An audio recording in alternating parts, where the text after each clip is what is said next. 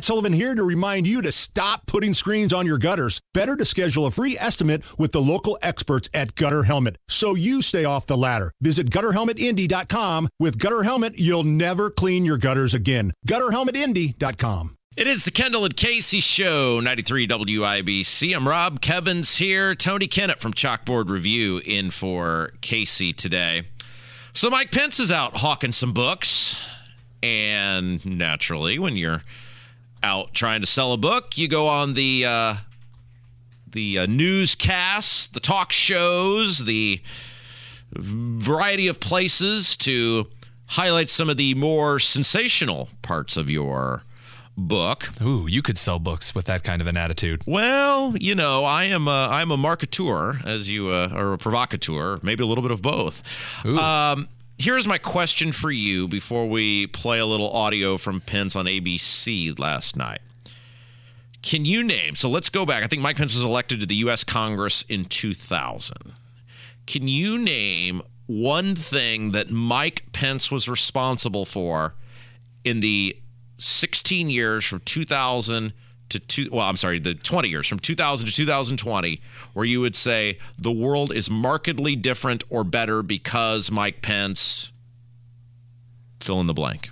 Is there anything? I'm talking as a congressman, as a governor, or as the vice president. I'll say that he was strong on some cultural issues. That's what I'll give him. But there's no crowning achievement for Mike Pence. As a congressman, what did he do? No, he was not in my opinion, I don't think that Pence was the crowning achievement kind of guy. I never, in my time, following his politics, looked and was like, okay, what is Mike going to do to set the stage? Mike was always a fill in the gaps and make this a decent situation sort of guy, at least on cultural issues, which is what I knew him for. Right, but he presented himself as that guy. He was always our moment is now kind of guy, and I'm the guy to rise to the moment. But yet his actual record as a congressman, what did he do? He drove up deficits, and he voted for ill-begotten wars, and he voted for unfunded tax cuts. Well, there you go. That's the criticism laid right out front. As a governor, what did he do? He got a very small, very moderate amount of individual income tax reform, and completely embarrassed the state on multiple fronts, whether it was state-run media or RFRA or whatever, not just the act itself. And even when there was nothing wrong with the act itself, in the case of RFRA, then he completely embarrassed the state on the way he handled it. And then as vice president, he was a nice messenger for Donald Trump. But what my point in all this is a guy who we have always been, he's almost Evan Bayh-esque in the sense, right? Remember, Evan Bayh was always the next guy. It will be Evan Bayh's turn. And then it was never. The idea of Evan Bayh is clearly by the voters in 2016 when Todd Young thoroughly thrashed him. The idea of Evan Bayh was always greater than Evan Bayh himself based on the fact that he never ascended to the next thing and he never really accomplished anything. They're the same guy. And that's interesting, though, but I don't remember seeing a lot of people in the national GOP walking around claiming as a mainstream point that Mike Pence was the next big thing. I think Mike Pence has always been assumed a supporting cast member. There's nothing wrong with supporting cast members. Some of my favorite characters in a lot of things are the supporting cast. And when Trump picked Pence for his VP nominee, everyone instantly knew why. It was to moderate out the image of Trump. It was to appeal to the conservative Christian crowd. And that was it. It was a supporting cast position. It was not because he had a great field of expertise. It wasn't because he appealed to some fancy cultural demographic, other than he was to moderate the image of Trump. Pence is a supporting character. That's an interesting take, and I was critical of the pick for a variety of reasons. One, Mike, again, some of the things we're talking about here, but I also knew Mike Pence never believed in the stuff Trump was talking about, right? Mike Pence was going to lose his reelection for governor. John Gregg was going to boat race Mike Pence because Mike Pence had not done a good job as governor and had brought many national embarrassments to our state. Not necessarily in the case of like RFRA, the law itself, but again, the way he handled the law. And this was a guy who took the first exit ramp that he could find, and it was a great exit ramp, and he was willing to say or do whatever. We all know how Mike and Karen actually felt about Donald Trump. And I mention all of this because now we have this moment where he's trying to sell books to pay for his fancy mansion in Carmel/Zionsville, while not helping any of those poor people that he and his brother left holding the bag with Keel Brothers Oil Company. But of course, that's another story for another time. We don't have time to get into it today. But to act like you're so appalled by the Trump behavior now when you're trying to sell books, when you vouched for it and propped it up and excused and explained it for 4 years. What Donald Trump did on January 6th is no different than anything Donald Trump did for the 4 years he was president. And he was behind that the whole way until now that he's not vice president anymore. It's financially and opportunistically expedient for him to decry and act like something egregious happened and something egregious Trump did. So I'm going to push back on that a little bit, and not because I'm advocating for Pence in this situation, but I am suggesting that Trump's behavior in the first 4 years of his presidency was or the only 4 years of his presidency. Sorry. Trump in the first 3 years of his presidency, I should say, was different in the way that he communicated with the American public than in the last year. There was a marked difference in the way that Trump ramped up his rhetoric in year 4 in going into the 2020 election than he did in his first 3 years, when he was more focused on foreign policy, when he was more focused on a lot of other things other than internal election campaign strategy.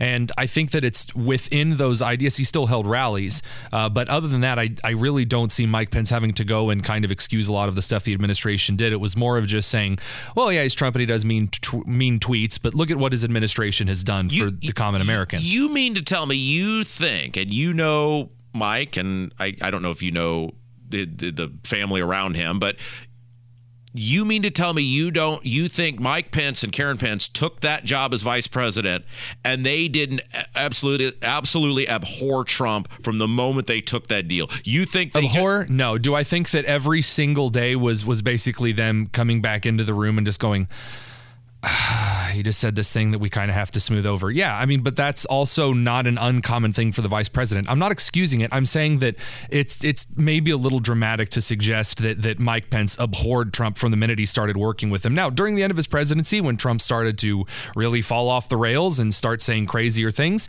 yeah, then Mike Pence was in a difficult, position. Does that warrant now Pence kind of running around and going, well, actually, it was always this bad and whatever? No, I find that a little disingenuous, but I haven't read the book yet, and I'm guessing in this audio bite you're going to kind of share some of the stuff that he ended up saying. Yes, here we go. Here's a little bit of Pence about Trump on January 6th.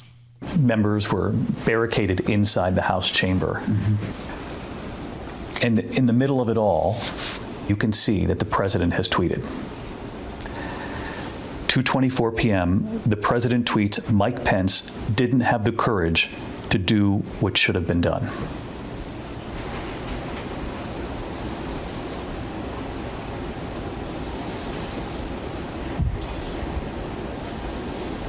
It angered me.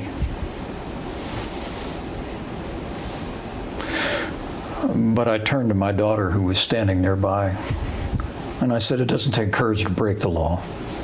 It takes courage to uphold the law. I mean, the president's words were reckless.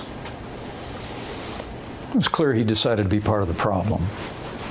Over the course of several hours, you spoke with the acting defense secretary. You spoke with the Joint Chiefs of Staff, General Milley. I did. You spoke with the acting Attorney General, Jeff Rosen, with the Chief of Capitol Police. Where was the president in all this?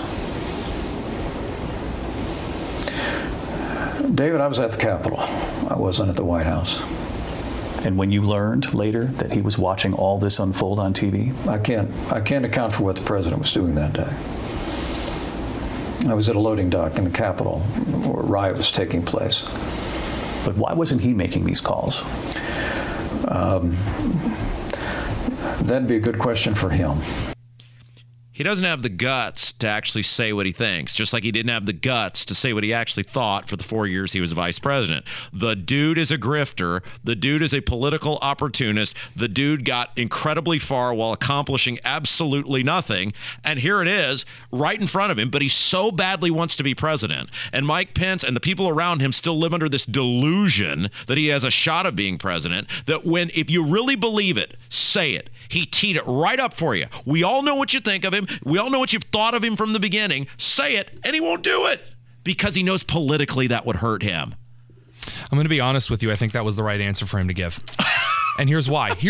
You can't have it both ways. There was no answer. No, you can't have it both ways here. You can't say that, well, we all think Mike Pence is really mean, and he had every opportunity to come out right now when Trump is in the fall. Trump is in free fall. If there's ever a time for Mike Pence to come out and drop the sledgehammer and just say, Trump's always been bad, and that was the moment that I knew he was irredeemable. And he could have smashed that hammer down, and it would not have drawn as much criticism as from those who already hate him. But instead, he did restrain himself. Now, am I saying that it was for moral virtue? No. Was it political? Probably. But I'm saying that in that specific moment, I think the riot was a bit much. Saying it was a riot. Oh, it was a riot. I was in the loading. Oh, it was a riot. No, not a riot. No. However, everything else in that statement, I don't really find a lot of issue with, because he's being offered the bait on a silver platter.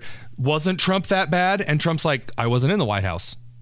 Oh yeah, but wasn't he terrible? I wasn't. I was in the Capitol. You'll have to ask Trump. And then he's like, well, wasn't he? He's like, well, I think that'd be a question for the president. Now, the lilt in his voice does show contempt, but he had every opportunity on a silver platter to drop the sledgehammer, and instead, he just kind of left it more hanging than he could have. I'm not saying that speaks to Pence's virtue, but I don't know. I think that particular criticism's a bit much.